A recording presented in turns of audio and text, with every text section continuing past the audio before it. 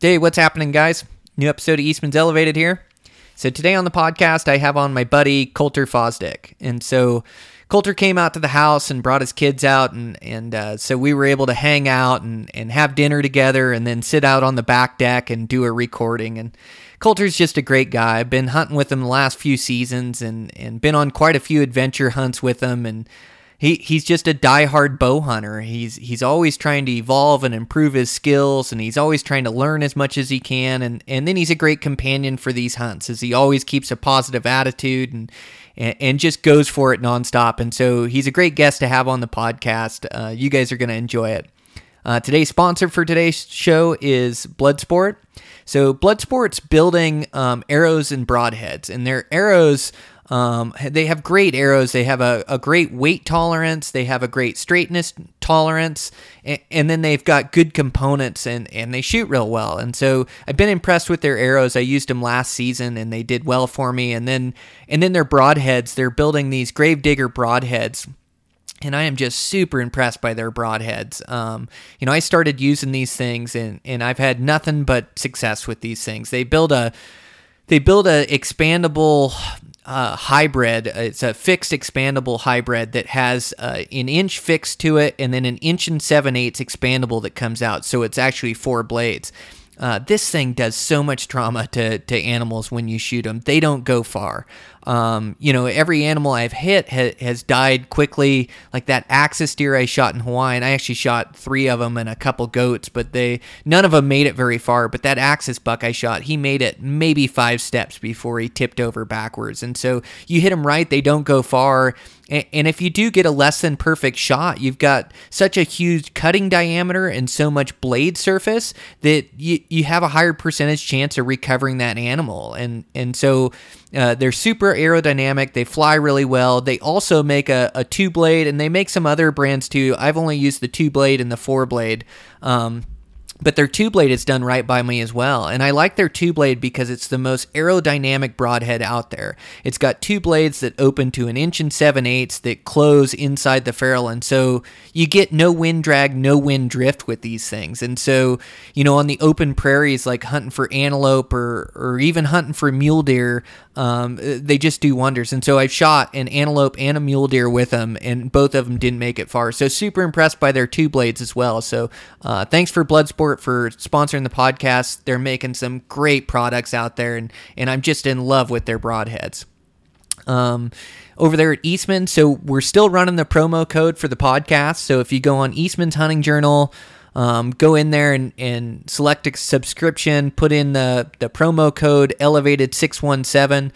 You can get a subscription for $20, and they'll even throw in an elk call if you pay shipping and handling. And that $20 covers both magazines for a year. And so that's 12 issues for the entire year. And like I told you guys before, we're us pro staff writers or us field writers, we're just pouring our heart and soul into the articles that we write, trying to get the best information out there for Western hunting. And I'm constantly thinking of new ideas that I can write about, and new theories and things that are going to help you guys be more successful in the field for trophy critters. And so it's a great magazine, a great subscription. So if you get a chance, go on there and subscribe to the Eastman's Hunting Journal. And so with that, let's get this podcast started. Me and Colter Fosdick, Eastman's Elevated. Here we go. All right, it's summertime. I got my buddy Colter over here. Brought the kids over, and we're sitting out on the deck. Little rain coming in, so we're undercover, but we wanted to record a podcast. I've been wanting to do one with Colter for a while. Me and Colter started hunting, a few years ago.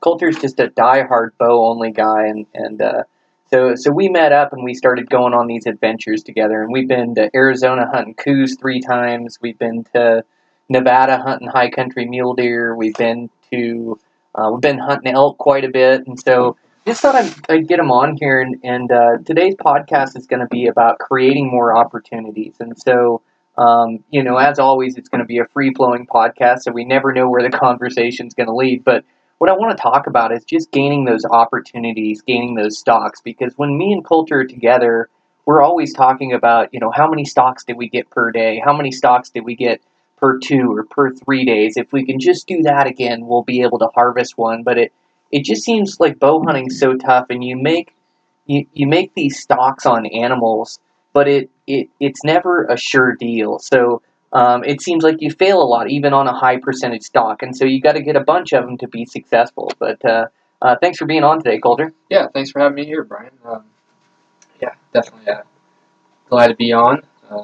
Been a fan listening to you coming up on the podcast game, and yeah, should have a lot of fun. Yeah, for sure. So we're sitting out on my deck summertime looking at the mountains, and like I say, a little rainstorm coming in, but I don't think it'll affect us. So if you hear us scrambling because of lightning in the middle of the podcast, we might have to redo it inside or pick up inside, but I think we'll be okay today. But so yeah, you drew another Nevada tag this year, you lucky dog you. So you're headed back to Nevada. This time you're headed back to do a solo trip. Yeah, no, it's going to be exciting. I I can't say that I have a lot of experience in there.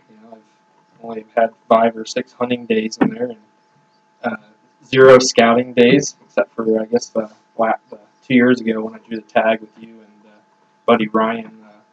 We got in there a day early and were able to start checking out bucks a day early. But I kind of owe the spot to you as far as having a good high country spot to go slip into and just have excellent odds for sure. So looking forward to going in there, and it's going to test myself doing it by myself, and it's definitely a tough hunt that doesn't come easy. It's there's not going back to the truck to take a break or rethink a spot. You're totally committed, and you're in there living. Yeah, well, you should be dialed on that spot. I mean, like you say, 5-6 days hunting. I think it was 7 days total, but I could be wrong. But that spot is dialed, isn't it? So we go. I learned the spot, and then we had these guys put in, Coulter and Ryan put in, and then we were able to go in there as a group. It's just so fun when you can share these adventure hunts with friends and bring them in on it. And you hunted really hard through that hunt. You went for it. You sent it. But we're pretty dialed on that spot, and so the way I went in the first time was the long way through this trail and over all these peaks, and then after I found this spot, and it's good all over through there. It was good up the backside that we were climbing up, just right out of the truck. Within a mile of the truck, we probably saw, $30-40 because we went up the night before season, like you said, and we started to make this ascent, and we had to go straight up 3,000 to 4,000 vertical feet, but it was only a couple 3 miles in there or something. So we got about halfway up, and it started getting dark, and so we found a flat spot, made our camp. But we probably saw at $30-40 from that position, didn't we? Yeah, we saw quite a bit going in, and the next morning when we woke up at our camp spot, we had a good vantage and started seeing the bucks out there glowing in the early sun, and it just seemed like they were just everywhere, Mm-hmm. It's definitely a nice spot. Yeah, but they're not easy, right? You had to go for it. Yeah. And so then we made it up over top the mountain to this spot I wanted to camp, and it's a really safe spot. We rode out some good lightning storms in there. We had a couple good ones in there. Oh, yeah. You actually rode one out on the top of the mountain, that one back basin that we hunted a bunch, and you hunted it quite a bit as I stayed in that bowl we were in where camp was. There was a good buck in there I was chasing, and so you went over the top quite a bit into this. I call it like the secret basin. We don't even have a name for it. I don't. Yeah. But the one I'm talking about over the top, right? Just a nice little fold in there. Yep. And either was it me and you that rode out a lightning storm the one day, and we dropped down in, and then I remember you rode out the worst one by yourself up on top because I rode it out in the bottom of that drainage, and it was pretty gnarly where I was at. Yeah, no, that was you're always got your eyes up to the sky, watching the storms and the clouds, and trying to figure out how much time you got, and if you need to stay put, or if you need to go for it, or if you need to drop, or it adds a whole other element.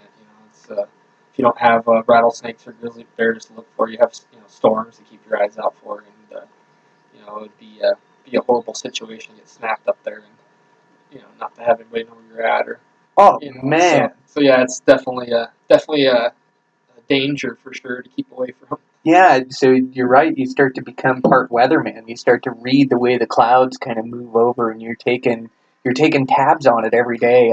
How the storms roll through, and you'll see a storm way off in the distance and see if if it comes and hits you or if it doesn't, and kind of how they move through. And so you're always trying to read the storms and how bad's this one going to be? Do I got to drop down now, or where can I ride this out at? And I was doing a podcast with Colton Conrad, and he had a couple buddies that were actually struck by lightning. Oh, wow. Yeah, they slept up on a ridge, and it came in that night, and it hit one of them, or maybe it hit the ground around them, but came through them where they got a good jolt. So, yeah, no, it's definitely something to look out for. Like you say, it's always something. I guess that's why it's adventure hunting and why it's so fun, too. Is you just, like, it's getting back to that raw being a human, like you are in charge. Like, we're so safe in today's day and age, and sure, car wrecks happen and things happen, but, you've got this home and this shelter, vehicles to travel around in, and everyday life really feels pretty safe. But when you go out there and you're in the wilderness, and you do run into grizzly bears, and grizzly bears really like you. They seem to find you about everywhere you go and everywhere you camp. You've been on a couple solo trips where you've had them roll through. Yeah, no, they seem to bump into me somehow. I've been dubbed the Grizzly Magnet a few times. And, Grizzly Magnet. I've got collections of photos and stories to tell that are fun. Yeah. So what was the sketchiest one? Did you have to shoot like in the air at one when you were sheep hunting that time? Yeah. So I drew a ewe sheep tag here in a local unit here in southwestern Montana, and had backpacked in a day before season and camped up high and found some ewes and lambs the very opening day, and was just glassing them, just keep my eyes on. They're kind of in a spot that just wasn't huntable at all, and I happened to notice that they were all had their heads focused in the same direction, which was kind of weird because they were all looking in different directions, for dangers, I guess. But so, anyways, I thought maybe somebody was coming through on horseback or something, and I was sitting there in my butt behind a tripod, just casual glassing here in the morning, and a couple minutes passed by, and I heard some large thuds and looked up this real steep hill above me, and about 40 yards had this grizzly bear sow and cub running down the hill at me full blast. They didn't know I was there. They were just passing through country, and I happened to be right there in their path. So yeah, scrambled up off the ground, just just lightning fast instincts off the ground. Pulled the revolver that I was carrying at the time and cranked a shot into the ground, about 30 yards in front of her as she was running in my direction. Oh man! Had that little cub spinning around, and he was between me and the sow, and I was scrambling for cover and had the hammer cocked for another shot, and it was a little hairy situation. Luckily she just never locked on me, and she was just kind of stunned by that thunderous sound of that revolver cracking off up there in that quiet drainage. And so yeah, the cub went back to her, and they skirted around me and left, and she was woofing, and I got a couple pictures of her down the hill from me. But yeah, make your heart go. Yeah, no, I sat there on the hill and just my life belt flashed in front of my eyes. Just was like, holy crap! What I could have died up here. Nobody knows where I'm at. This is before I got a satellite communicator. I parked on one side of the range and had hiked up a drainage and over a pass and over the cross two headed other drainages, and was nowhere close to my truck. So yeah, search and rescue was up there looking for me. They'd been a little confused. No way, just find some bones a few years later. Yeah, they'd be a little confused at where to look at for sure. But, right.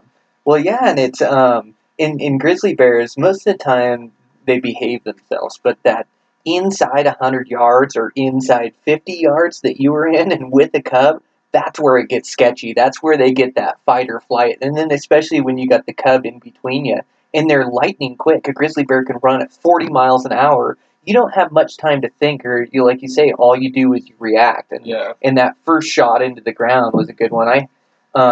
I don't think a warning shot's a bad deal when you're that close. I think that sound kind of scares them off, and the only thing I've ever had to shoot at, well, we had a grizzly bear, I guess Pat and I, had, like my first day hunting in Montana, where we ran across, we thought it was a black bear up in a tree when we saw it. It came charging down the tree, and it just came skidding down the whole tree, breaking branches, and it got to like 15 feet from the bottom and leaped off the tree and came right at us. And Pat had his pistol and shot and hit above the thing, and it stopped it, and then Mom got up, and so that was like a 2-year-old grizzly cub, and then Mom got up and kind of backed us into the timber. She never charged us or anything, but I think those shots kind of scare them too, spook them and make them realize that, no, I don't want to fight here. I want to flight. But inside that 100 yards, that's where it gets dangerous on those things. Yeah, no, and I'd say that I've been inside 100 of a few others, and it went down a little differently. You know, the other ones that were able to, get downwind from me, or took off, or I had one curious one come check me out, but I was able to keep distance away from them, and not have to pull a pistol out on them. But yeah, they all act a little differently, and that was actually the only sow and cub scenario I've ran into. All the other bears have been just single bears, and yeah, just natural reaction. You always carry some type of protection around here in the grizzly bear mountains, either spray or a handgun. And my choice was a handgun, and I'm glad it makes the noise that it does. Because if I would have had a sprayer, we'd have to be a little bit closer. You have to just wait on it until it comes. I've carried bear spray for years, just because it's lighter, and I trust it. I should probably carry 2 cans so you got a backup. But yeah, I know that Todd Orr that got attacked across the valley. He sprayed that bear coming into him, and I think they just run in so fast that a lot of times they run through that fog. But I think you just got to try to, not that he did anything wrong, not that you could do anything different in that scenario, but I think you just have to sit with your bear spray and just hold your ground and yell at that thing and try to make noise. And when it comes, you wait till it gets right there, and then you're spraying down and in front of it the whole way, so you just cake it in its face so it doesn't want to get you. And there was actually a study in Alaska that I read. And it's of all the bear encounters or all the bear attacks in Alaska. And it does polar bear, black bear, grizzly bear. And then they split it off and they studied, which ones had pistols, which ones had bear spray. And there's never been a fatality when using bear spray. It has the best percentage of survival. Where a pistol, a few of those guys have got eaten, where you'd have to be on your shot to make it count in there. But like you say, whatever you prefer, I don't think there's a wrong choice to make. I think a pistol makes a loud sound, and you've got something to stop that bear and put some bullets in them. And the way they make those auto loaders nowadays, they're pretty accurate, where you think you could pepper that thing a couple times coming in and at least stop him, or, he may knock you over, but, he's going to die on top of you or go off and die somewhere. But yeah, no, that's it's always an adventure in the wilderness, and it's part of what draws us to it too. If it was absolutely 100% safe, I don't think it'd be as much fun. But you just, it is safe. You just got to always keep your wits about you. Yeah, for sure. Yeah. Yeah, so getting back to high country mule deer hunting, but yeah, those storms, they're definitely a danger. There's nothing, you can't put those things behind you and just pretend they're not there. But you have to, they're on your mind when you're up there. But yeah, when you're getting check out some deer and the storms are gone, those things pass. Yeah, they do. They never last for the entire day. It's always like they last for an hour or two and then they're gone, or maybe sometimes not even a couple hours. I had one gnarly one there in Nevada. I'm always talking about lightning on the podcast, as it sketches me out a little bit, and I'm fine with it. Like around here, or around bear hunting, or even muley hunting, you've almost got to face your fears. You can't let them control you, as too. But I just try to be really smart and intelligent about it. I always have a lightning plan. So like when we go in together, remember we talk lightning plan. So it's like, we set our camp in a safe spot. I don't camp on the ridge lines anymore. Just, I camped I used to camp on top of those ridge lines. At Colorado, I'd camp at 12.6, and Wyoming, I'd camp at 10.11, and the ridge lines are where you find those flat spots, but they're just lightning magnets. And when you got a storm come in at night and it's booming, and as you know, the storms in the high country are just a touch different. Like, you're right up in the clouds, you're in the storm, and they're touching down. And when you have 100 strikes within a half mile that are click booms, that dang near blow out your eardrums, pretty soon you get pretty aware of lightning and where you're at. But I think it's important to always have a lightning plan. So camping in a safe spot, and then, I have a lightning plan when we're hunting, is, where we're going to go downhill and where we're going to ride out the storm. And a lot of times, even if my camp's a little sketchy, I've got a plan for the middle of the night to drop down off and ride a storm out in the bottom if it gets super gnarly. But yeah, it's a real danger up there, and especially that Nevada is just got so much lightning in there. And we got what'd we get? 2 or 3 good storms in there, good bangers. Yeah, no, there was it seemed like every day. Yep. There was at least a thread every day. Maybe there was more than I remember. Yep. And then like I say, you wrote out the worst one by yourself. That Nevada too, like my first time in there in that spot, or actually it's my second time hunting Nevada, but my first time in this mountain range that we're talking about. I had a couple times, like when I was hiking in, and I've had this in Colorado too, where all of a sudden it just starts to get foggy on the peaks and starts to cloud in, and the first lightning strike is almost right above you, where you don't have time to plan for it. So guys got to be aware of that too, that those storms can form over those mountains, and the first lightning strikes can be right over and on top of your range that you're on. But a lot of times, like you say, we're playing weatherman and watching them come in and trying to play the storms. Yeah, that's a lot. Those ones that sneak up on you are definitely to watch out for. Also, Yes. I've seen some of those quiet storms roll in, and they don't make any noise until they get right on top of you. I'll let you know it for sure. Yep. And so, you being a bow only guy and me being a bow only guy, we talk and it's about getting opportunities and chances. Like I don't just have one chance at a mule deer a year and kill them. Like sometimes it happens that way for me, but for the most part, I have to fail a couple times, or they just got such keen wits and such good instincts that a lot of times you're moving in and the wind will swirl, or a buck you didn't see bust you, or something will go haywire to where you need multiple chances to get it done. So how many stalks did you get that year we were in there when you killed that buck? Well, before I killed the buck, I had another stalk that actually played out pretty well. I was able to find a buck first thing in the morning and watch him to his first bed, his second bed, and his third bed, and had good wind by the time he got to his third bed. This was the second day in there, and I was able to sneak down and play the wind right and get into get in the bow range. He actually popped up in through the rocks, kind of surprised me. Thought he was bedded still, and made my last little distance down there to him. He just popped up in the rocks right in front of me, about 10 yards away, and looked right at me.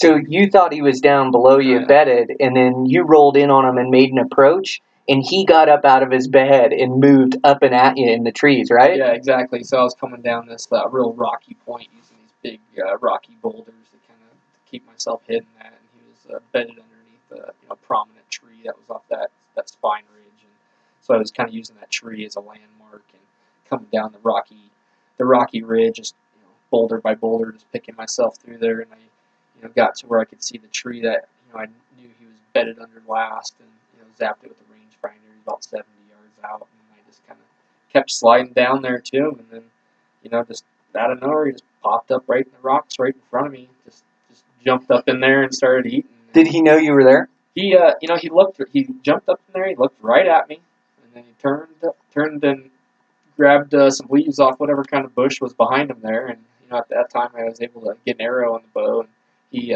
looked right at me again and had some some vegetation hanging out of his mouth, and turned back for another bite, and I drew my bow back and let one rip into him, and he was point blank, and range finding that tree that I knew he was under, and he just popped up in front of me, and I just again just reacted, and kind of already had my bow set for point blank type range, 20 pin, was set or whatever, and so I just laid the pin on him, let him have it, and he turned and bolted off that rock, and pulled the binoculars up, and he ran across the top of that basin, and didn't look hurt at all, so I went down there where he was, which wasn't too far away, and arrow was laying right there in the bush, and I could tell immediately it just wasn't a good hit. Just hit him high, right below the spine, had some backstrap bead on the fletchings, like absolutely no vital blood at all. And, I was sick to my stomach, had a pretty good stalk that played out,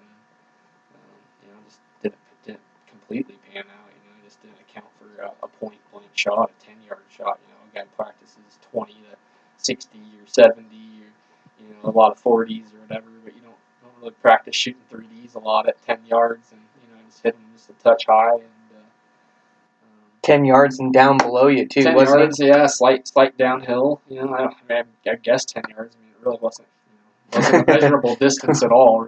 I probably could have spit on him if I wanted to. But Yeah, so then that buck got the name the Holy Buck, and we ended up seeing him the rest of the hunt, and he wasn't hurt, like you said.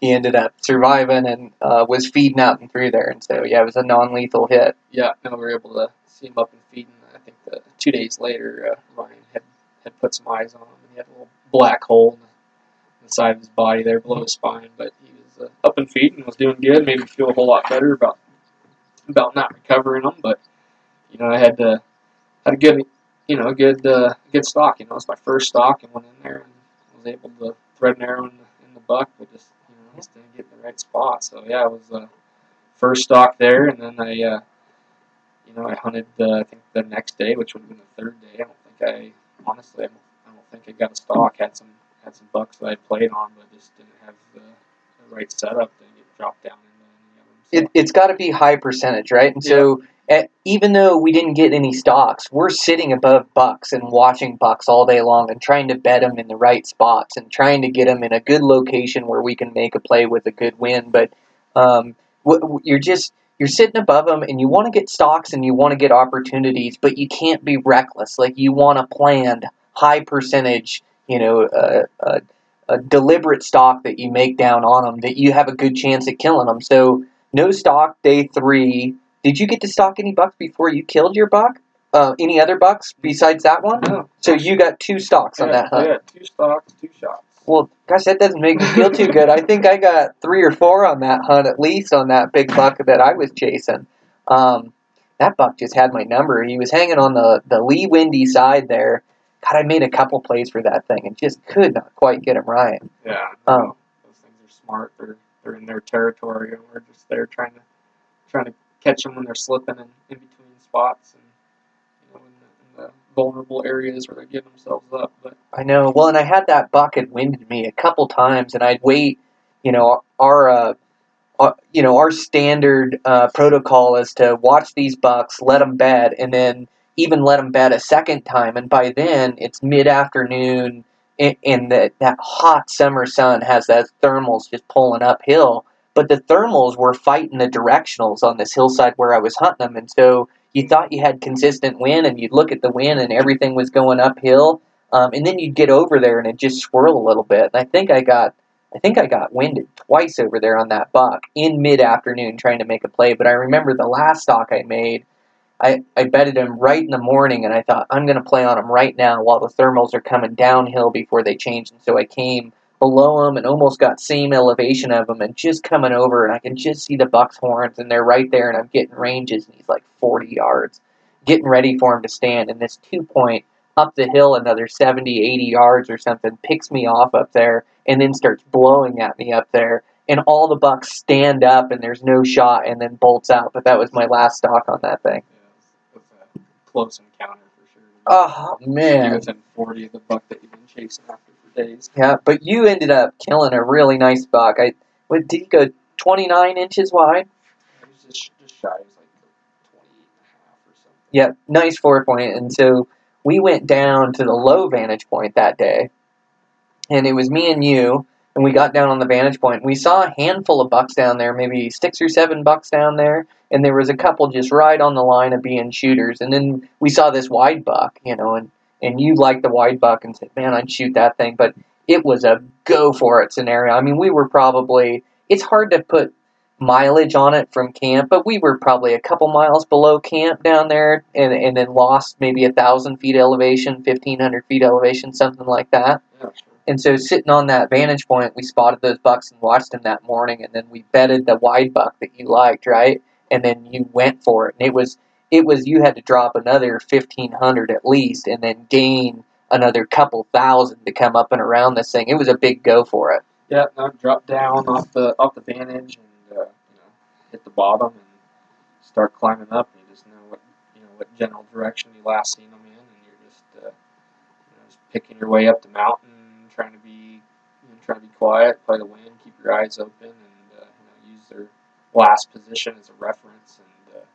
And I was able to get up there where we they actually kind of fed over from the opposite drainage over the top of the ridge and kind of revealed themselves. And I think there's about 4 or 5 of them hanging out together, and they were definitely weren't the biggest ones we've been seeing, but it looked like there had been some shooters. And, I was just sick for getting after a good respectable buck, so it looked like there was at least one in that bunch. So There was a tall one too, wasn't there? yeah, I've actually got some pictures of them bedded, and second bed from when I first seen him, and there's one in there. I don't think he's real wide, but he had some real deep forks on him. Real big G2, and I think he's only maybe 3x4 also. But, Yep. But good looking buck. But so yeah, I got up to where I had seen him last, and didn't see him. Pretty typical, and started glassing around and found him in a new bed. It's not my phone this time. It's usually my phone that makes noise when I'm doing these. I always forget to turn the volume off. But yeah, so saw him in a second bed, major play over there, and then you got up there and relocated him, right? Yep, was able to find him again in their what I guess would have been their second bed of the morning, and I kind of worked my way in as close as I could at that point, and kind of got pinned in some cliffs. It was up pretty high, and I just started playing my options. Like you said, those kind of mid after noonish, maybe just before noonish, and the wind's definitely moving up the canyons, and these guys had like a cliff that was right above them, so I could kind of tell that the wind was blowing up against the cliff, and it was just kind of turbulent. It was kind of all over the place. So I knew coming down from below them was not in the cards. So I crossed back over the back side of the ridge, completely out of sight, and just gained a bunch of country. Got in front of them. I could tell just by their habits and what they were doing that they're gonna move down the drainage or in that same general direction. So I kind of just hooked around and got up in front of them and cut them off. And really cliffy area, I started just peeking down through some cliffs and not finding them. And new strategy I started using. I started taking pictures of the terrain from the vantage point before I go across and go on my stalk. That's such a good tip. That way, when I get on the other side of the drainage, I can pull my camera out and all right, this tree, this rock, and try to figure out. So yeah, I'd taken a couple pictures of the terrain before I went after the deer, and then when I got out in front of them, I had my camera out and was trying to figure out, what chute to go down, or where I was. It always looks so different when you get over there. Yeah, so looking down on it, looking at my camera, I was still, just absolutely confused. Had no idea where I was at on the picture. Sounds about right. I think, but I was able to use, like process of elimination, and all right, these rocks are, probably these rocks, and so I started slipping back down, and I knew it was kind of in front of them, and I climbed up in this really weird rocky, I don't know, it was a really weird like sphere type thing. It was like you climbed up into it and you were just on top of it. Rock castle or something, or like spire. Rock spire. I climbed up on top of it and started peeking around, and I looked down and there's bucks right below me. Those, since I had gone out of sight and tried to cut them off, those bucks got up out of their second bed and started feeding. And luckily I made the right move and kind of got out in front of them, and they were kind of fed into a long finger cliff face that they couldn't really. I'm sure they can, but they probably just fed against it and probably would have moved down. I don't think they would have climbed across it or anything. Mm-hmm. But, so they hit this rock cliff and they were just feeding up against it, and I was in that little rock spire looking down and had one of the smaller bucks at like 11 yards right below me, and was after something a little bit better, and kind of glassed down a little bit further down there where I can see just kind of butts of these deer up against the cliff, kind of feeding, and definitely one of them stood out, so I just picked him and range find his butt. He was in bow range, like 23 yards. When I chose him, and top pin. But yeah, he was couldn't see his vitals, just had his butt sticking out, and I can kind of stick my head over and kind of see him. But so yeah, I just had to kind of patiently wait there, and the wind was blowing up, it was moving up. Thermals were moving up, but they were kind of blowing around the rocks and that spire that I was in, those cliffs, and I was kind of getting scared that eventually that something might blow, they might catch my wind or whatever. So, but luckily I just hang in there, hung tough, and that buck finally came into 17 yards where I can get a good vital shot on him, and I ranged him and made a 20-yard pin shot on him, and straight downhill basically. Pretty big angle, so that the hole was pretty high up in the shoulder. But yeah, sent an arrow through him, and he ran 70 yards and just crashed up, and so I felt real good. I was up there in that little rock spire, and just was able to see him die right there before my eyes. So it was cool. I had ditched my pack up top, so I went back and retrieved my pack, and once I got to my pack, I was playing weatherman. I could see storms coming in, just like, oh great, it's probably 1 o'clock in the afternoon. Just shot a buck. And it's kind of warm, sun's out, and potential storms rolling in. So grabbed my backpack and slid back down there. And when I was walking up to the buck, those other bucks that were with him were standing there like 40, 50 yards, looking at me like, what the heck just happened? When you're tagged out, they'll stand around, won't they? Or standing right there, definitely could have had another shot if there was if I didn't make the first one count or whatever. But yeah, so they all bursted off after I just walked through them. And that's a dream to be able to shoot a buck off a cliff too. That's what we all dream about, hunting mule deer. Yeah, no, it was, and I've shot another deer at a steep angle before, and even practicing it, when you let one go and you see how high it goes, you kind of get scared for a second. Cringe, but that angle just always takes out the other side. Oh, it does. So I was able to get opposite lung, and when he did it pass through, so when he went to run, he broke the arrow off inside of him, and it destroyed him. He was down pretty quick. But, so yeah, I slid down there and got to him and set the tripod up and picked out my shot and got a couple shots of him. Hit the timer and run behind him. 10-second timer, get there, run behind him. And, I played that game. I always try to get a handful. I guess I don't get too carried away. I always get like 6 to 12 decent photos, and at least one of them will be decent, and the other ones I'll hate or whatever. But good field shot means the world too. The more time you can take on those things, I think I take 50 to 100 probably nowadays. Yeah, no, it's. I'm probably be taking more here in the future, I'm sure. But the field shots are what's it for me. I definitely be able to sit there at the computer or wherever and be able to check out that shot, and it just sends you right back in the zone, right where you were when you shot that thing. And it's just as good as the horns for me. Just having that photo, it helps me relive the hunt. Oh, me too. I'm with you. So.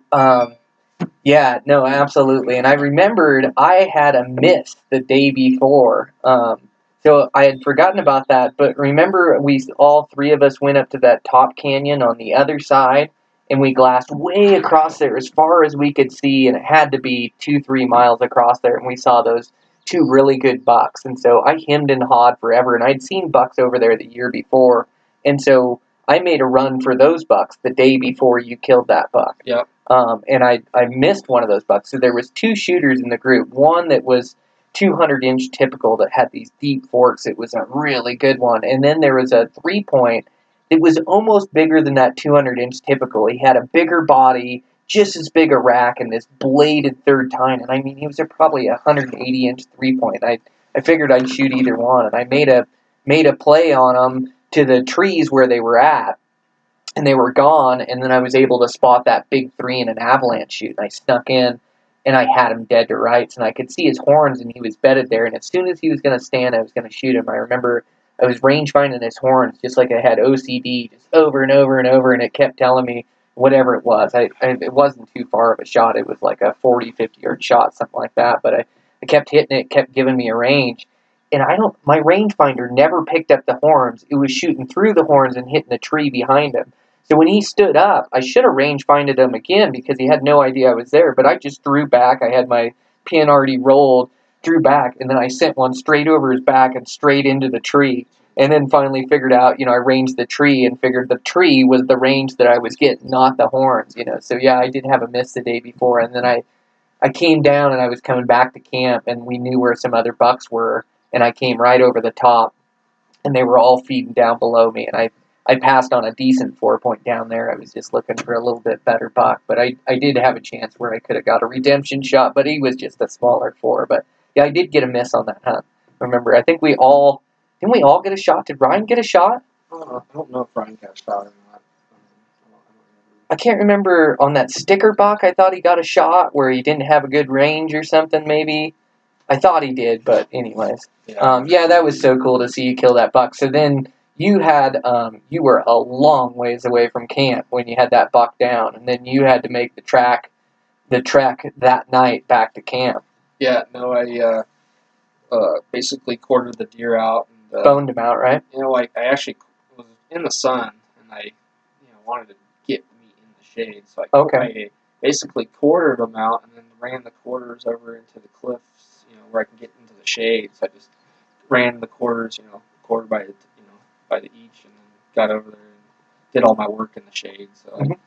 I, laid them on some rocks and got to cutting all the meat off the bone and just dropped them in bags. So yeah, boned them out after I quartered them so I can get out of the waist high brush and out of the direct sun and a little cooler spot. So yeah, loaded the whole deer up in the backpack and dropped elevation and yeah, I just it was tough. I dropped elevation, had to drop or actually gain another, I don't know, 500, 700 feet or something to get back on that ridge or the lowest part of that ridge. I don't know. Probably It's all, even more so, I yeah. don't know. It's all So- deceiving when you get down in that hole. But so yeah, after I got the buck loaded, dropped all the way down there, and then had to come back up on the ridge, and it was starting to get dark. So I had a lot of weight on my back. The pull out was tough after going down. It's always a little tougher than going up. So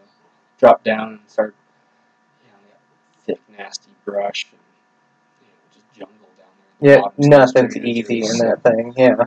So that made I was probably hiking 40 yards at a time and crashing on my butt trying to get up that hill and get up on top of the ridge and sunset got dark and started picking myself across the ridge and actually got into I was in the dark with the headlamp on and actually got basically cliffed out where I just couldn't go anywhere else. I had to take my backpack off and tie some rope on there and drop the backpack down through some cliffs. And It's tough to navigate in the daytime, but then in the dark when you're navigating, especially that cliffy side hill that we were coming across, and we're hunting gnarly country. It's part of the reason why we don't see people in there, but at the same time, going at dark with your headlamp and a full deer on your back, that gets sketchy quick. yeah, no, I didn't take the exact same path I went down, and the path I went down was just, a go for it for the deer, so it's not necessarily a trail or anything. So yeah, it was, trailless country, and trying to come out of it was pretty tough. I actually tripped and fell on those cliffs, and cut my hand pretty good. Oh, that's right. I had actually tripped and fell on my bow, and cut a couple strands of my bow string out. That's right. So I remember now. if I hadn't killed a deer, my bow probably would have exploded on the next shot. But so yeah, it was a little rough going. I finally made it down to the bottom of the drainage that we were camped in, and it was probably 2 miles away still. At least, we say 2 miles, but that's a long ways back up there to camp, and quite a bit of elevation, too. Yeah, so I just completely exerted, just tired, as can possibly be. So I'm hiking, up the drainage, so probably 60 yards at a time and crashing on my butt, about to basically pass out and just tired. I think it's like midnight now. I killed my deer at like 1 and, dropped all elevation, climbed it, tripped in the rocks, rode my backpack through there. And so much heat throughout the day, too, as you're stalking that buck and killing that buck, and then the butchering process is all in that direct, hot Nevada sun, too. So yeah, I think, almost made it back to camp. I ended up, I just went as long as I could, just, absolutely pushing myself to the limits, and ended up hanging my meat up in the trees down below camp, and made the rest of the pull with a little lighter pack, and that made it. I was able. You guys started a fire, so I was able to, see the fire down there as a little hope, somewhere a little beacon to you could see the fire up there. Yeah, and it seemed closer than it was. So it seemed like no matter how much I hiked, it just never got any closer. But yeah, ended up making up there. And it was definitely good to see you guys. And man, I was in bad shape. I don't know if I've ever pushed myself, that hard physically. And, I was determined and wanted it bad enough. But yeah, the right thing to do. Looking back on it, told myself before now is that probably should have taken the deer back in a couple trips. It was you get out there a ways away from camp, and you just don't want to have to get back. You just want to get knocked out and make the trip and get it done. And so I tried it. And it was just a tough country, and it beat me up. And it's just a story and a lesson, and just gives me something to to set my sights for, and next year this season here when I go in, and hopefully put an arrow through one. I'll maybe go about packing my meat around the country a little bit differently. Maybe take a couple little relay trips to so I'm not so tough on myself, I guess. It is smarter too to to make 2 loads with those things, or split some of the loads up, and just be safe. I mean, what's another day onto the hunt? What's another couple days of enjoying the wilderness? And you can hang your meat, and your meat's fine. You hang it in the shade where you got air all the way around it. Not a whole bunch in each bag, and your meat's gonna be fine. So yeah, no, I think a guy's got to play it smarter. I mean, you can't put yourself at risk like that to get a deer out and do it full. And I about killed myself. I left that trip and then I killed a buck in Colorado. And my buddy Dan got sick on the hunt. Exertion sickness, just getting in there above 13,000, and he got sick where I got worried about him that he wasn't going to be able to make it out. And I killed a deer in there. I killed a really nice buck, but then I was back multiple miles. It wasn't quite 20, but it definitely over 10. Probably around 15 miles back, and 2 big 12, 13,000 foot peaks that you had to come over ridges and take that thing. And same thing. Yeah. It's like I should have just taken a half load and then taken another half load, and Dan couldn't help. He had to just get himself out of there. He was throwing up, couldn't keep water down, couldn't keep food down. He was sick as all get out. I mean, there was no putting any meat on his back. So I just stuck the whole buck and my camp on my back and packed it out of there and made it out of there. And I kept thinking, all right, I'm just going to get it to the top of the hill, and then once I get it to the top of the hill, I'm going to hang half of it, and then I'll make it to the truck, and I'll come back and grab half. But then I get to the top of the hill, and it's like I just did this big 1,500 vertical feet climb to the top of the hill. Well, now it's just downhill, so I can carry it down to the bottom, and then I get down to the bottom, and I go, all I got left is that one climb up there, and then it's all downhill to the truck. So I just kept bringing it out, but it got unsafe towards the end too, where that wasn't the right choice. And towards the end, I could hardly get myself back up with all the weight on my back. And a guy's really got to be smart in those positions and just enjoy the experience and not try to kill yourself getting them out. Not do one load out. And same thing with those elk. Those elk are heavy, but if you kill the bull you want, I'll make 3 trips back in, and that's why we train so hard and why we're in good shape is to make multiple trips. But just that heavy weight, over 100-pound packs are dangerous, and they're dangerous because of balance and trying to keep your footing and sliding. But I mean, that's going to be when a guy hurts himself. I mean, you think it's a lightning storm or a grizzly bear, it's probably going to be falling with too much weight, and then what do you do back there? Yeah, a little scary. So. Yeah, no, just like I said, just push myself to the limit. Just physically, absolutely. No matter. I don't know if I could train any harder for it. Looking back, I just tortured myself. I wasn't eating the calories I should have been. I had, basically had packed my food in weight increments, to get the weight down. I think I was a pound and a half a day or something like that, and a lot of light stuff, and jerky and crackers and tuna and nuts, and just wasn't able to keep the calories down, and then just exerting myself. I just pushed myself to limits where I was throwing up and had absolutely no water in my system and ran out of water, and just was in horrible shape. Got back to camp, and it's good to see you guys there next to the fire. And I definitely puked outside the tent a couple times that night, and just woke up just absolutely sick. Had to lay in there for another an hour after daybreak or after the sun came up or whatever. We went down and got to the meet and got back to camp and decided what we're going to do for the rest of the hunt. Yep, packed the buck out, got the buck out for sure. Had to get the meat out. That was a great hunt. When you put everything into a hunt, it seems that the memories, or it seems like it means more to you in the end, But that's a cool deal. And I've made myself exhaustion sickness too. Running a lot of these trail races and things. Taking care of your body when you're on that is a big part of it too. Making sure you got the water coming in and the calories coming in. When you start working on a calorie deficit, you're not working with enough water and you're putting that exertion out. And I made myself sick too. I remember, when I was a little bit younger, back in, it was in that Papoose and then over to the Squaw Creeks way over there, way in the hell in there. And started chasing some elk, and I was looking for a 6-point bull, and there was like a couple hundred of them, and I was hunting with my rifle. And I kept catching up to the herd, and I just 5-point. I just kept chasing the herd up there. And, you're running half the time, and you're way up on top of 10,000 feet. I made myself sick up there. exhaustion sickness, like you say, where I had to lay down and I was throwing up, could hardly make it back to camp. But it happens. You push yourself past your limits. But no, you gave it all you had on that hunt. That was a long ways to go for that buck, and super exertion to pack that thing out. But yeah, it can happen to any one of us. But that is the reason why you train so hard in the off season, and you push yourself to build up your threshold of how far you can go and how many miles you can do.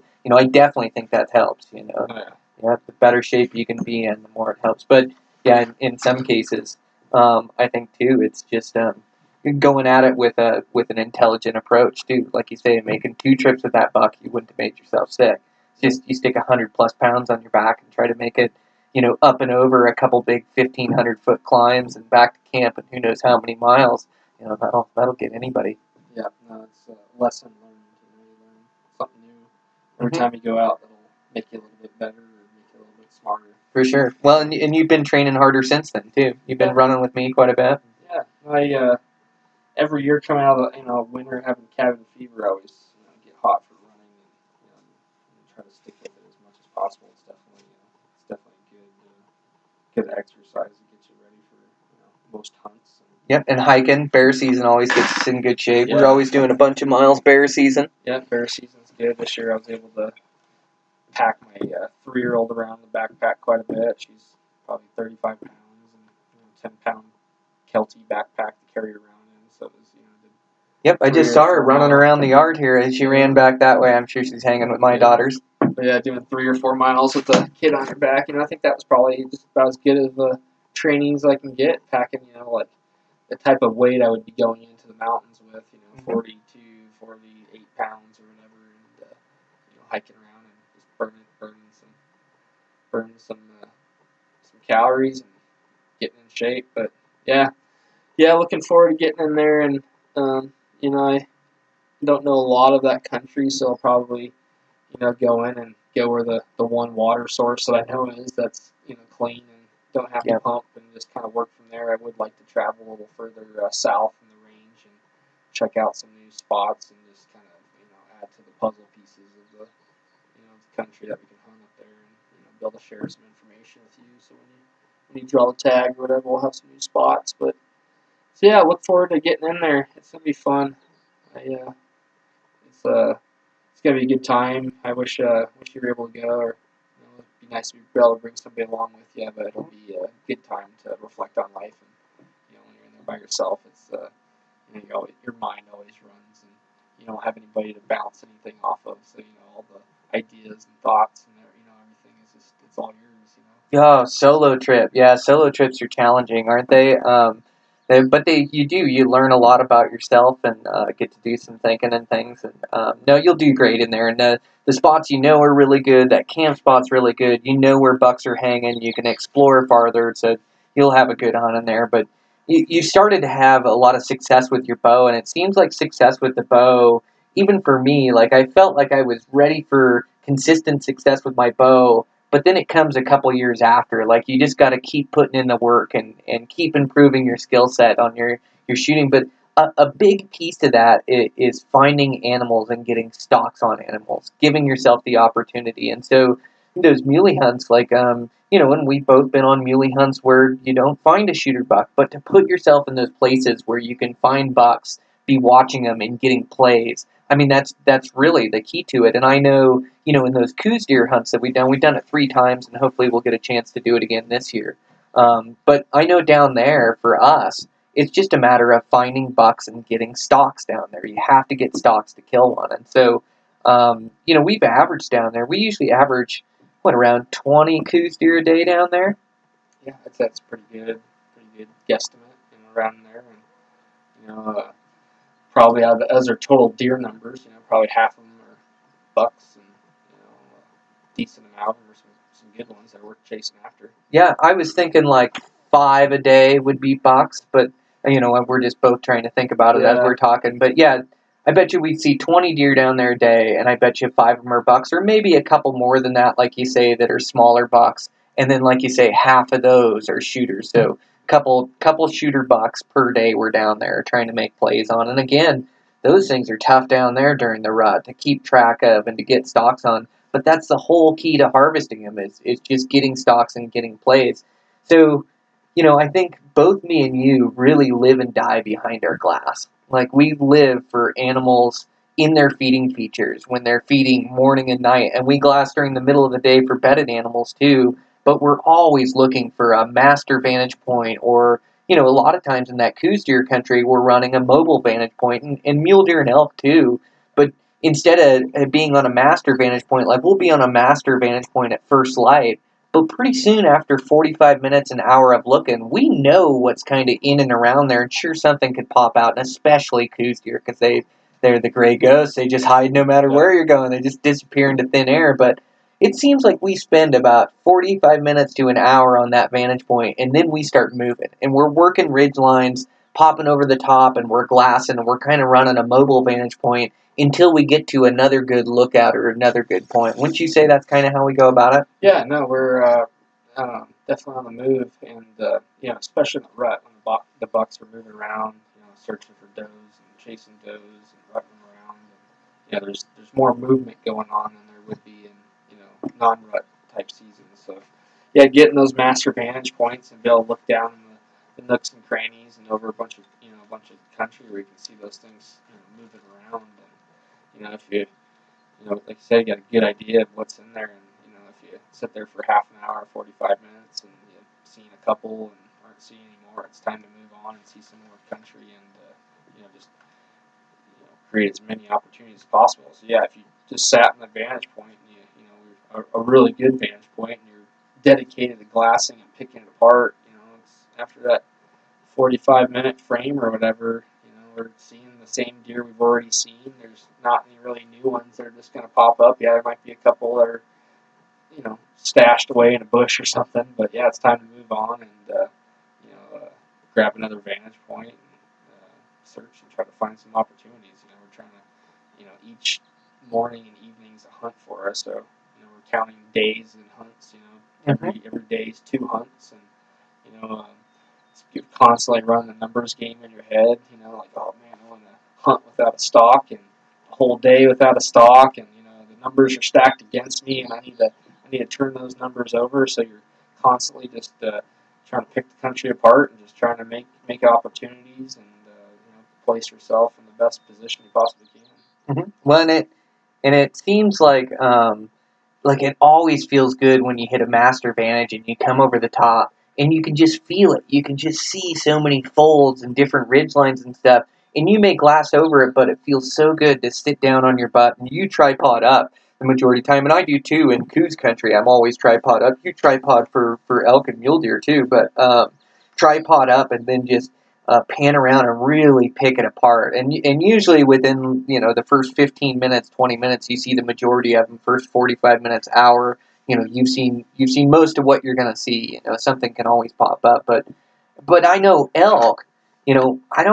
I run master vantage points when I used to hunt rifle season and late season quite a bit, and I will run master vantage points when hunting them, but elk stick out like a sore thumb. They're bleach blonde, and you just see them. They're either there or they're not. So it seems like I get to a good vantage point, and I may sit down and look for a little bit and listen for a little bit, but man, I hunt those things on the move. It's like I'm constantly moving those ridge lines and then glassing new terrain and glassing new country. And it always pays to sit down and take 10, 15 minutes to pick it apart and really look at it, in case something's bedded or, there's something moving through.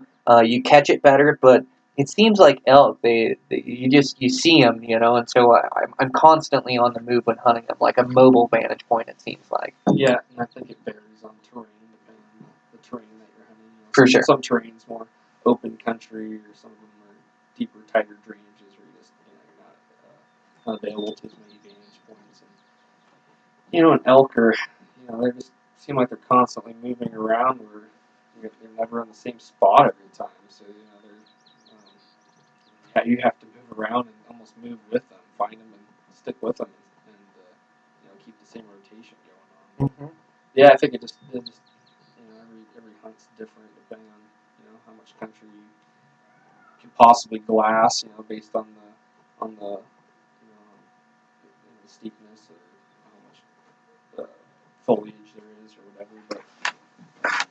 Yeah, the grain of the country, how the country lays out to you, and where you're sitting, and how much you can see. And always, if you're sitting down and you're watching elk or a bull you want to kill, then you're definitely going to sit on that vantage point and watch them. But a lot of times, those elk move out of sight of you, or where you're at, where you gotta coyote the herd. It seems like I'm constantly coyoting the herd, and whether it's from sight or a lot of times it's from sound too. You see a bull and you know what he is, and you know his bugle, or sometimes you just hear him and just can hear a good bugle. It's like you just keep trying to keep with him and just trying to get a look at him and just where is he at? You just want to locate him, but you got to keep moving, and that can be deceiving too. So following him on the calls, I've messed up a lot or a handful of times that I can remember. So, on elk, when they're transitioning, they're moving and covering country, and you've got to move country at a pretty good clip to keep with them so you can see them over the next rise, see them or catch up to them or be able to spot them. But I've also had where I'm trying to close the gap, and that bull sounds like he's close, and then all of a sudden he sounds like he's far away. And what that bull's actually doing is turning his head, bugling away from you, and it echoes off the far canyon wall, and it's like he's farther than he really is. And so I've ran down on top to try to catch a bull that I think's, a few hundred yards, 600-700 yards away, and I come down right on top of him, and he's right down below me, but he bugled against that wall, so that can be deceiving too. Yeah. I messed up a few times doing that, I know. Yeah. No, I guess, my most recent experience as far as killing an elk was, basically coyoting them. I went to got a vantage point in the morning where I could see over a decent amount of country and just started glassing it, first before the sun even came up in the dark, and just starting to find bodies and able to see antler silhouettes in the dark, and just and then when the sun came up, I just had a couple different bunches I was looking over, and one bunch went somewhere where I couldn't get to, and the other bunch started moving in country where I could play in, and so I just started following them, and they move quick. You gotta keep up with them, and just try to figure out what they're doing and just stay with them as long as you can see them or hear them. You feel like you have a chance. Yep. Try to keep eyes on them or keep hearing them, and every time you hear them, you're trying to move closer to them. You're trying to close the gap, like you say, coyote that herd. But yeah, that was a heck of a nice bull you killed in there. Yeah, so you coyoted the herd, and then you actually spotted him bedded the last time, right? And then you were able to make a play. So he was transitioning from his feeding, and then the lights came on, and all of a sudden he's moving towards his bed. But they always go 4 or 5 times farther than you think they do. Like you'll see him disappear in a patch of timber, and you'll think that bull is right in there. Heck, he's 5 pieces of timber away from that. They move so far from their feeding to bedding. They like to move country, don't they? Yeah, no, when they're coming off their feeding source in the morning and moving up the coulees, I, started following them, and, after a while I thought they were getting ready to bed down. I just kind of, had that look to them, and, so I, occasionally have to lose sight of them so you can get the wind right or, travel the country right so you're not sticking out like a sore thumb. So I had to lose them a couple times, but I, this one point I thought they were going to bed down, and I dropped down into the coulee and snuck up to where I thought they were going to be, and none of them were there. Glass up and all around, and there's nothing around. So you hike up to the next ridge and look across to the very next ridge, and they're just going over that ridge. They just that sounds like elk hunting. So you're just on their heels and thought they were getting ready to bed down, and so you take it slow and find out that they kicked it in the third gear and they're on the second ridge away from you. So then you're trying to hightail it over, and to get as close as you can and keep up with them without giving yourself away. And it's a fun way to hunt them. For sure. Oh, it is. Well, and I think the key is knowing when to slow down on that deal. And like I say, I've made a few mistakes where I've heard them bugle and echo off the canyon. I can remember 2 distinct good bulls that I messed up that way, where I actually thought they were further, and I thought, okay, it's time to go. I need to catch them again and get to the next ridge where I can see them. Or a lot of times I'm following them up a canyon and I can hear them bugling, and then I'm trying to get on the opposing hillside, and I'm trying to glass them, just trying to locate them. I want to get eyes on them. If I know where a bull is, I can stalk and kill a bull. If I can see him, I can kill him. But just hearing them, and moving in, I think the biggest thing with elk is knowing when to slow down. Because so there is a time to half jog after them or walk as fast as you can walk to make the next rise to be able to get your eyes on them. but you got to know when to slow down. And anytime you're coming up over a rise, that's a time to slow down, no matter if you think he's there or not. And I don't need to crawl up on a ridge line, to sneak up on it. What I do is I just move really slowly, and I'll actually bend down to where the ridge kind of hides me, and I'll sneak up, and then I'll just raise my head ever so slightly and then start glassing that ridge. But I just never charge and skyline myself on that ridge where they can see me or come over the top. But, that ridge line assault, a guy's got to get really good at that, because in bow hunting, you're constantly ridgeline assault, whether you're antelope, mule deer, coos deer, elk. It seems like you're always coming over a ridgeline or a skyline to see if he's there or see where he's at, and so that's a time that a guy's got to get really slow and really disciplined at looking out in front of him and glassing each little piece of a country, and don't get in a hurry. But yeah, I really think that key for elk is knowing when to slow down. When you start getting close, then you're starting to make your feet quieter with each step, and you really start to slow your roll down, and then sometimes you slow your roll and you think he's right there like you did, and you go, oh shit, he's a mile over that way, or whatever it is, and then you're back on the chase again, and you slow down when you get way over there.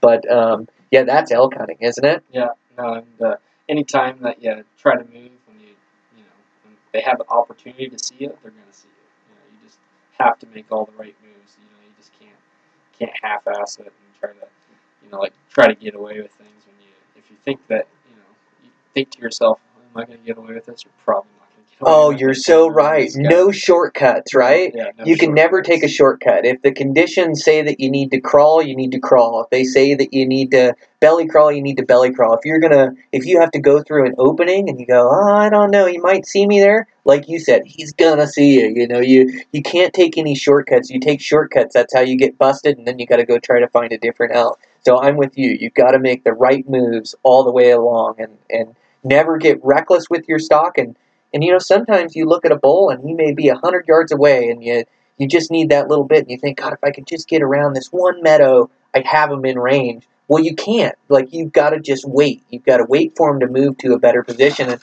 I always think it's amazing, too, with elk, if you're patient and you coyote that herd, how a bull will actually put himself in a bad position if you don't just charge in and blow up the scenario and get too aggressive. So when you're hunting elk, you do have to hunt them aggressive and keep with them, but you got to really pick and choose your time to go all in and try to kill that bull. And if the conditions aren't right, you're better off to just hold off and just wait, because he'll put himself in a bad position, and it may be, in another 10 minutes, it may be, middle of the day, you may even have to wait till that evening till he feeds out again. But at least if you don't blow him up, he's there, and you're going to get your chance at him and your play at him, and your chance to go all in, I think. Yeah, no, I think you're right there. They, eventually they're gonna not bed up in the middle of the cows. Eventually they'll bed on the edge of the cows or 20 yards off the cows, or they'll eventually give themselves the wrong hand, and you'll be able to slide in there. But yeah, you just trying to stick close with them and trying to try to keep yourself as close as you can, striking distance. Ooh, I like it. Yep. When they make a mistake, you're ready to strike. I've been you see some of these how leopards and some of these cats hunt. It's just like bow hunting. They're quiet, sneaky, and they're getting themselves into basically like lunging range. Their range is as far as they can jump. So these cats are sneaking into lunging range, which is, I'm gonna guess 10 yards or something. And they get in there, and once that deer puts its head down or comes around the bush already, they're ready for them. So it's we're learning from nature. Oh, right. Those cats are the ultimate predators, aren't they? I mean, even your house cat, you watch it as a kitten, and it's probably a better hunter than I am. Just its instincts, what it's born with. Like, the way those things sneak through the grass, and the way they move so slow, like, they realize, or they don't realize, they don't have a thought process about it. It's just instincts. They're just, instinctually, they're good hunters. But you watch them, and animals pick up on movement, like we're talking about. And the way a cat moves through the grass, if you ever watch that, how they just barely move a foot and slide their head. And when they're on something, they don't get too excited. There can be a bird right in front of them, and they're just sitting in the grass crouched, and they're just waiting for their chance to go all in and lunge or make a bolt at that thing. But they're so patient. Like, you watch a cat hunt, they are patient hunters. They have far more patience than we have, But yeah, that is learning from nature. They're the ultimate predators. So sneaky those cats are. Yeah, no, they're something to learn off of for sure. But yeah, there's a lot of different ways to go about it for sure. Yeah. Can you imagine if you had to had to kill something with your teeth and claws? Oh my gosh, I'd starve to death, I think. That's just amazing. I'd have to pick a slow animal for sure. Hunt some sloths or something. Right? Well, and those things, they're just so crazy too. The way they stalk and watching them as a predator, but just how patient they are, and that's all just instincts built in over the years. But it'd be a total different world if like these mountain lions had a different attitude. Like the mountain lions are really scared of humans, and I hear guys that tree them, and they growl at you in the tree, but they never come down and come at you. But if those things were hunting you in the woods, there isn't many guys that would be in the woods if they were like lions out on the savannah. Even lions, I don't think are hunting you all the time. But that movie, like The Ghost in the Darkness, if cougars were out, then every time you walked in the mountains, they were stalking you and hunting you. That'd be a different world. Oh yeah, I'm sure they could. They're already stealthy and sneaky as can be, but I'm sure they could run you right down and tear you apart pretty easily. Oh, if they knew what they were working with. Oh man, those claws on that thing. You look at the claws on them. And you've probably seen them dead. I know you saw Rob's and that, but their claws are like 1.5 inches long, razor sharp.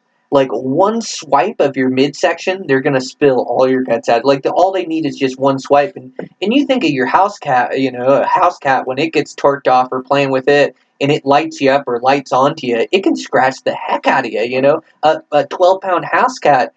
There's this stupid show that I haven't seen it. My wife's like a Cats from Hell or something like that, or it's some stupid thing on TLC. Not that I watch it, but it's so funny. These 12-pound cats are like running the whole house and attacking their owners and stuff, and their owners are like fearful. They're hiding in the bedrooms and like locking themselves in. And I've heard of people calling the cops because their cat won't let them out of their room or something, and that's just a 12-pound house cat. You imagine a 150-pound mountain lion? Oh gosh, yeah, those people are insane for even feeding those animals. Right? To get their minds straight. But yeah, no, they're built for hunting. They're a hunting animal. They're completely on top of the predator chain for sure. Yes, well, and dogs are impressive too. Wolves, how they hunt, and they hunt in a pack, and it's like there's almost a game plan to the way they do it. But yeah, cats are just on another level. They're just so stealthy and so sneaky, and live off mule deer and elk pretty much. I mean, stalking the same mule deer. That's why those dang mule deer in Nevada are so tough to kill, is because they're used to dodging mountain lions. They're looking every which way. Because they're used to having a mountain lion trying to jump off a rock and trying to get them down there. But that's what those deer have evolved from, is running from mountain lions. Yeah. Yep, and trying to pick out mountain lions. So mountain lions are so sneaky, the way they move through the grass and the way they stalk and the way they know movement, like we talked about. But those deer have gotten pretty good at picking them out. I mean, that's there's that great saying. I wish I had something like a lion wakes up every day chasing, and a zebra. Anyways, there's that really cool saying that zebra wakes up every day and has to run. A lion wakes up every day and has to run, and they chase down the. Gosh, I can't even remember the dang saying, but it's just those deer have to be really good at picking out their predators. And like those axis deer that I was hunting in Hawaii, those things evolved from being chased by Bengal tigers in India. Huh. And so, tigers are the biggest cat out there. They're bigger than a lion. Can you imagine an 800-pound cat? But that's why those axis deer are so wily. They're used to running from those things. Yeah, they have predators down there right now. No predators in Hawaii, but they do in India. India is where they originated from, and then they were transplanted to Hawaii. So in Hawaii, they have no predators other than humans. So you think they keep the same program, even though that the generations ago they haven't been hunted by tigers, but they're still programmed to be super weary and think something's after them all the time. Absolutely. Yep. That's crazy. Yep. Instincts. Yep. It's in their DNA. That's what they originated from. And actually, the antelope that we see out here, I wonder if we can. There's a couple. Is there? You already saw a couple? Yeah, we usually see some antelope right here around the house. It looks like they put some cattle down here below us, but those antelope actually evolved from the American cheetah. So that's why they can run so fast, is because they evolved to run away from the American cheetah. And the American cheetah actually isn't even related to the African cheetah.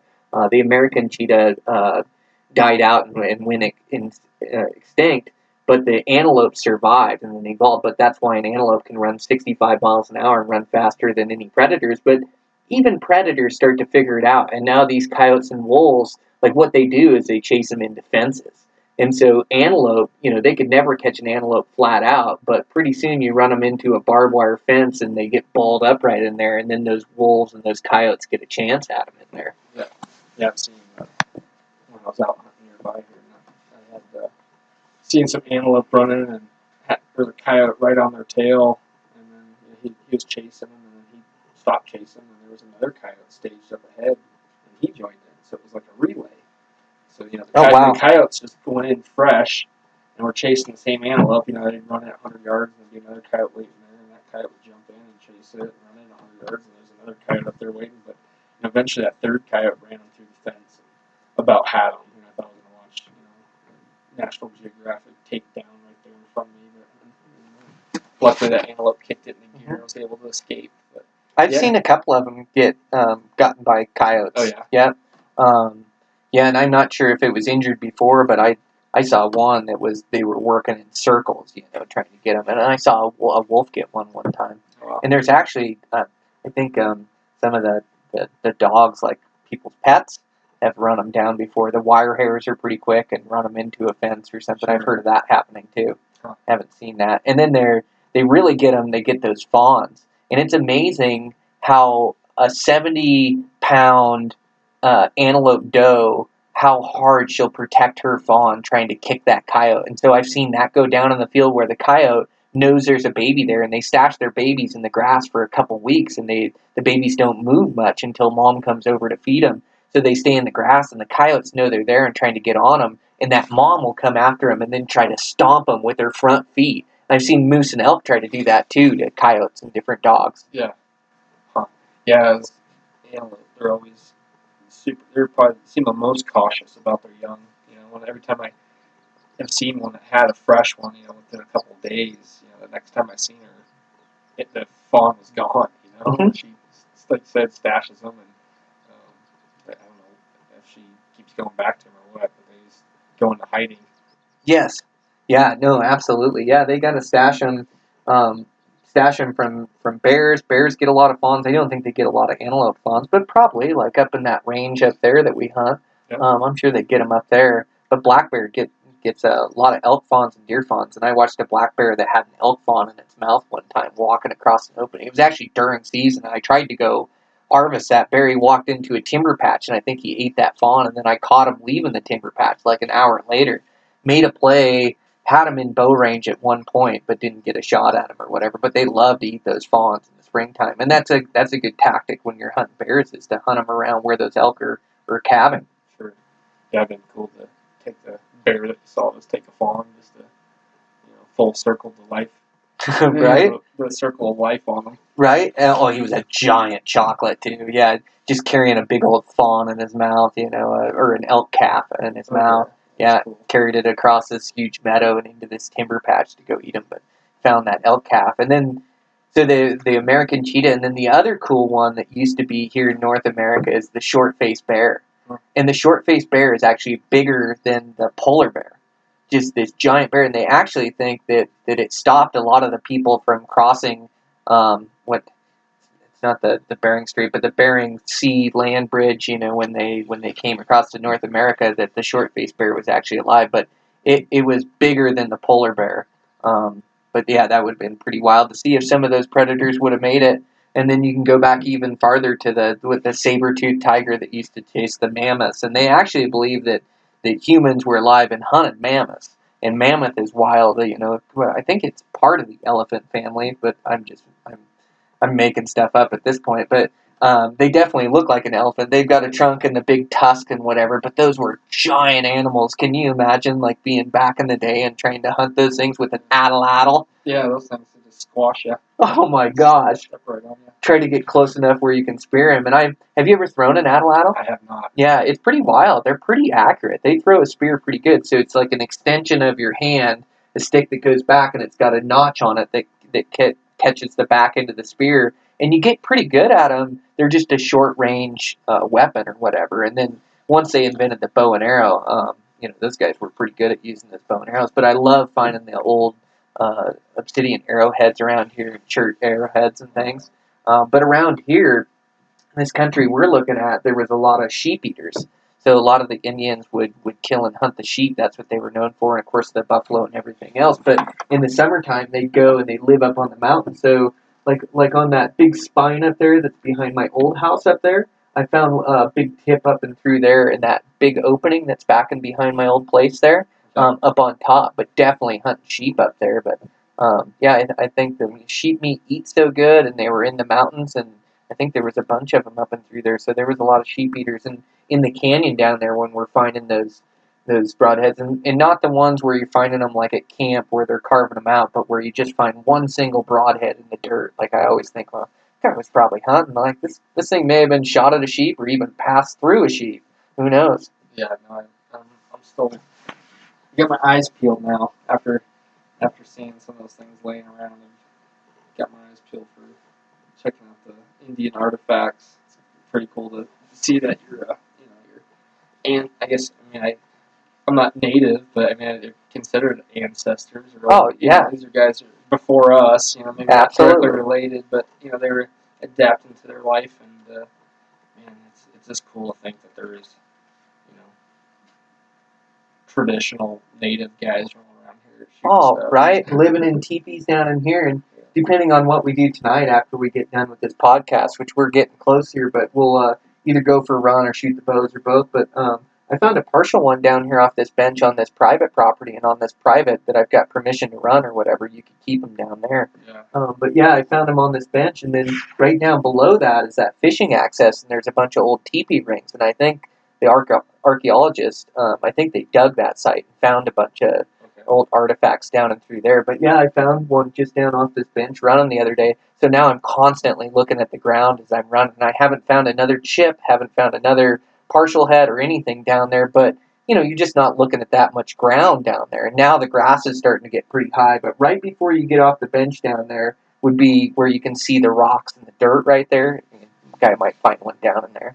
Yeah, no, as a hunter, you're always trying to keep your eyes up, looking for stuff on the ridge, or catching the game before they see you. So yeah, it's looking for sheds or arrowheads or whatever. It's just a little different game looking on the ground. So yeah, looking at the dirt, looking at your feet. Yeah, looking at the dirt. You have your head up looking for elk. Well, that's it. Well, you've trained yourself for so many years to look up, and that's a big part of being an effective hunter too. Is keeping your eyes on the horizon, keeping your eyes up as much as you can. And even when you're stalking too, is when I'm stalking, like I look down and I kind of pick my route, but then I'm keeping my eyes up. And I may look down right before I set my foot down, but then my eyes are right back up looking. But yeah, that's a big key, is trying to see animals before they see you. Animals pick up on movement so well, but I can't tell you how many times I've been busted where we all have, where you're just walking through country and you spook out a buck or a bull that you'd be happy to kill, and you just spooked him because you didn't see him first. He saw you first. Yeah, you got to slow down and just take your time. Oh, I have a tough time doing that because I like to roll country. Like I like to pick and choose where I slow down, and then some places and it's it's to my detriment. Really, a lot of times where I'm moving too fast through country that has animals in it, where I should just slow down and hunt. But I'm always like trying to get to that point or trying to get to this point, and I do good at slowing down, coming over ridge lines, slowing down when I think I'm getting close to that animal. But I could see where I could slow down a little bit more in places, like still hunt my way through some stuff where I might bounce into an animal. Yeah, like you say, you'll get set where all right, you'll make it to that advantage, like in glass for the next half an hour. So you're, a little, you take off your sights off of what's in between you and that advantage. If you did a little quick glass and don't see anything in there, but yeah, there could be stuff in there. But it's hard. When you get on top of the vantage, you're really playing the game. You're really, that's your best opportunity to see something and be able to figure out what he's doing, what his habits are, and then go after him. And, just bump him from one place to the next. Yeah, you might bump him, but the odds of you seeing him before he's seen you and be able to slip down to him, usually less likely if you're on the move. Yeah, well, and you roll through a lot of country and don't spook anything, too, So a lot of times, if you still hunt your way through it, you never make it where you had to make it. You never get to where you got to be because you're too busy still hunting through empty country, looking at pine cones and rocks and stuff, So it is a balance where you do have to roll country sometimes, and then you do have to slow down other times. I think it's just recognizing, when you're in good country and when you're when it's game rich in there and you need to be slow and definitely, like I've said over and over, coming over ridge lines, even if you're in the worst country, anytime you're coming over a ridge line and exposing new country, that's your time to really slow down and creep over the top and glass as you come over the top and try to catch that animal first. And then once you're able to kind of survey your surroundings, and you go, okay, now I got to make it to the next one. Then you can kind of beat feet, but you always need to be aware and keep your eyes up. Any new exposure of country, that's where you really need to pay attention. Yep. Yeah. Anytime you open up a new fold of country, whatever, at least a quick look over, at least stop and put the binos on top of the cam and just give a good glance over and go for it. Yeah, you run the cam deal too, right? Yeah. So, yeah. So what he's talking about is we stick our bows. Let's see. So I stick my bow with my left hand, and I hold up my bow, and sometimes I'll even rest my bottom cam like against my thigh or against something, and then we stick our binos on our top cam, and it just gives us more of a stable pan around when we're glassing around, especially when we're hiking and hunting. Now, it's always better when you can sit down and put your elbows on your knees and get rock solid to look at something, or better yet, tripod up. But when you're standing and hiking and hunting, to put your cam like that in your bow, it really does stabilize you quite a bit. Yeah, if I'm walking around and I pull my binoculars out of my bino bivvy and just press them against my face, if I'm not resting the binoculars on, the cam on my bow or a tripod or sitting down, I might as well just keep my bino harness. I just for some reason I can't hold a pair of binoculars one-handed, and just glass effectively through them. I need to rest them on, like I said, the top cam of my bow. I need to sit down, put my elbows to my knees, or I need to pull my tripod out. I'm not a great offhand glasser. Sit down on my butt, or like I said, just a quick off the cam deal. A lot more effective. Yep, off the cam, or another. You can always set that bow against you too in two hands. But I'm like you. I like the off the cam. That's what I run to when I'm walking around, looking around. Yep, it helps quite a bit. Yeah, I remember early on buying one of those little deals, little hooks you can put on your belt, so you can hook your bow. Oh, right. On your belt. I remember so those. Your hands free, but like I said, I can't. Two hands and nothing resting the binos. For me, it's just not very effective unless it's an elk standing out there. Yep. Top of the ridge or something. I'm not gonna find something I don't know is there unless it's obvious. Yeah. Yep. For sure. Well, yeah, man. Super excited for you this season. That's going to be a fun Nevada hunt. We both got big seasons coming up. Man, it should be fun. We're getting close now. I know you got your bow dialed in. We should probably go rip some arrows and see where we're at. Yeah, I'd like to send some and see what it's doing. Been shooting in my yard 40, 50 yards, and got the broadheads ripping, and making sure my broadheads and field points are impacting the same spot. I did that 2 months ago, but you're always just making sure that everything's just where it needs to be, and that you have absolute confidence when you drive 6 to 10 hours to go somewhere, and on that that lucky draw tag that you're gonna make a good shot. Yep. That one shot's what's gonna count, and that one quiver of arrows. I've never gone through a quiver of arrows yet, but hopefully that one arrow is all I gotta send. Absolutely. Yeah, well, it's putting in the work now. So, no, you got that thing ripping good. Well, let's go rip some arrows.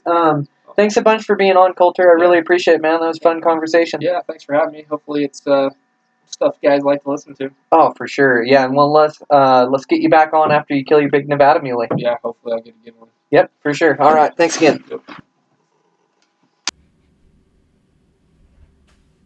All right, guys, that's a wrap. Well, me and Coulter did not get struck by lightning. That's always a good thing. So the storms held off and let us get a full recording in. And so really fun to sit down with him and talk bow hunting. I just always enjoy hanging out with that guy.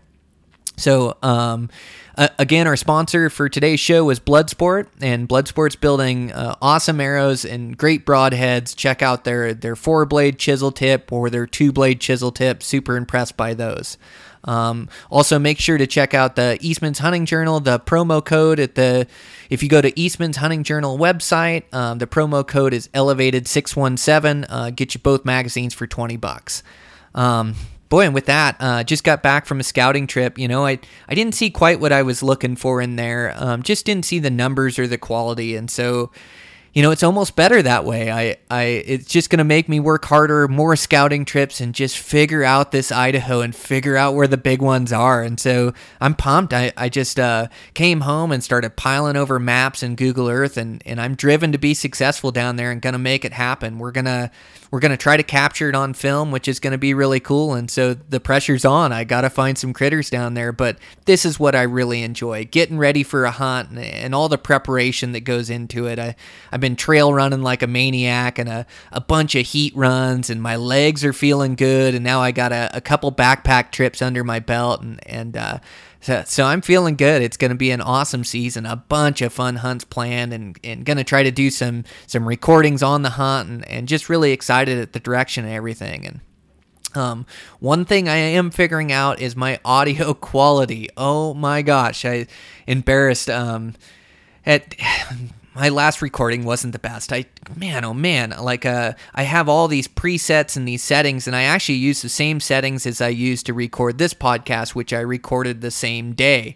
But just in different rooms and different voices, it picks up different. And I wasn't thrilled with my last recording and some of the recordings I've had, and I am not only the podcast host, I am the sound guy as well, and so it's my responsibility to make sure that the audio is high quality, and it always sounds good coming through the headphones, and that's kind of the problem. And so I need to sit back and I need to re-listen to everything before I start the podcast, and also it's just made me focus more and learn more about my drivers on my computer and my settings and the programs I'm using, and it's just made me analyze everything. And I had a good buddy that reached out to me, or a buddy that reached out to me that asked me who my sound guy was, and I told him it was me. And so anyways, he hooked me up with his sound guy of a really high quality professional podcast, and so I was able to bounce ideas off him and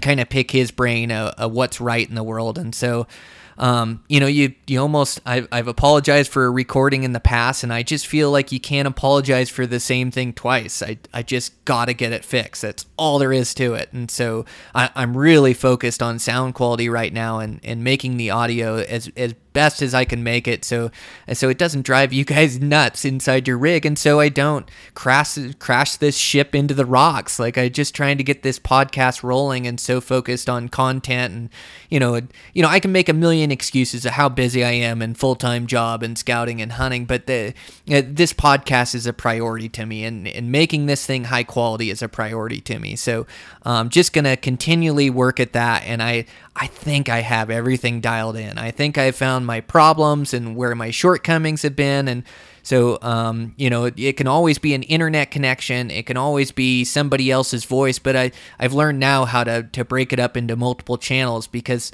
I am always so loud on the podcast where my guests are quiet. And so I mess with gain so it makes sense in my headphones, and then I get to the recording and it kind of is what it is. I'm able to fix it up a little bit, but I'm finally learning how to get it to multiple channels and all this techie, geeky pod stuff, recording stuff that isn't really interesting for the podcast. But right now, that's my life, is trying to figure that out and dial everything in. So I sure appreciate your guys' support and keeping with me and continually downloading these podcasts. And I am going to get this thing right. I promise you that. And so thanks for the support.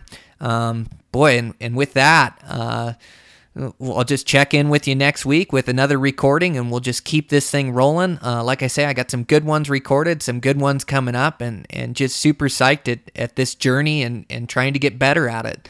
So keep working hard, you guys. Season is right around the corner, and I see your guys' posts, getting in your workouts and your trail runs, and everybody shooting their bow, and it's so exciting this time of year. And let's just keep that excitement rolling into season, and let's all be successful and harvest some really nice animals. So I'll check in with you guys next week.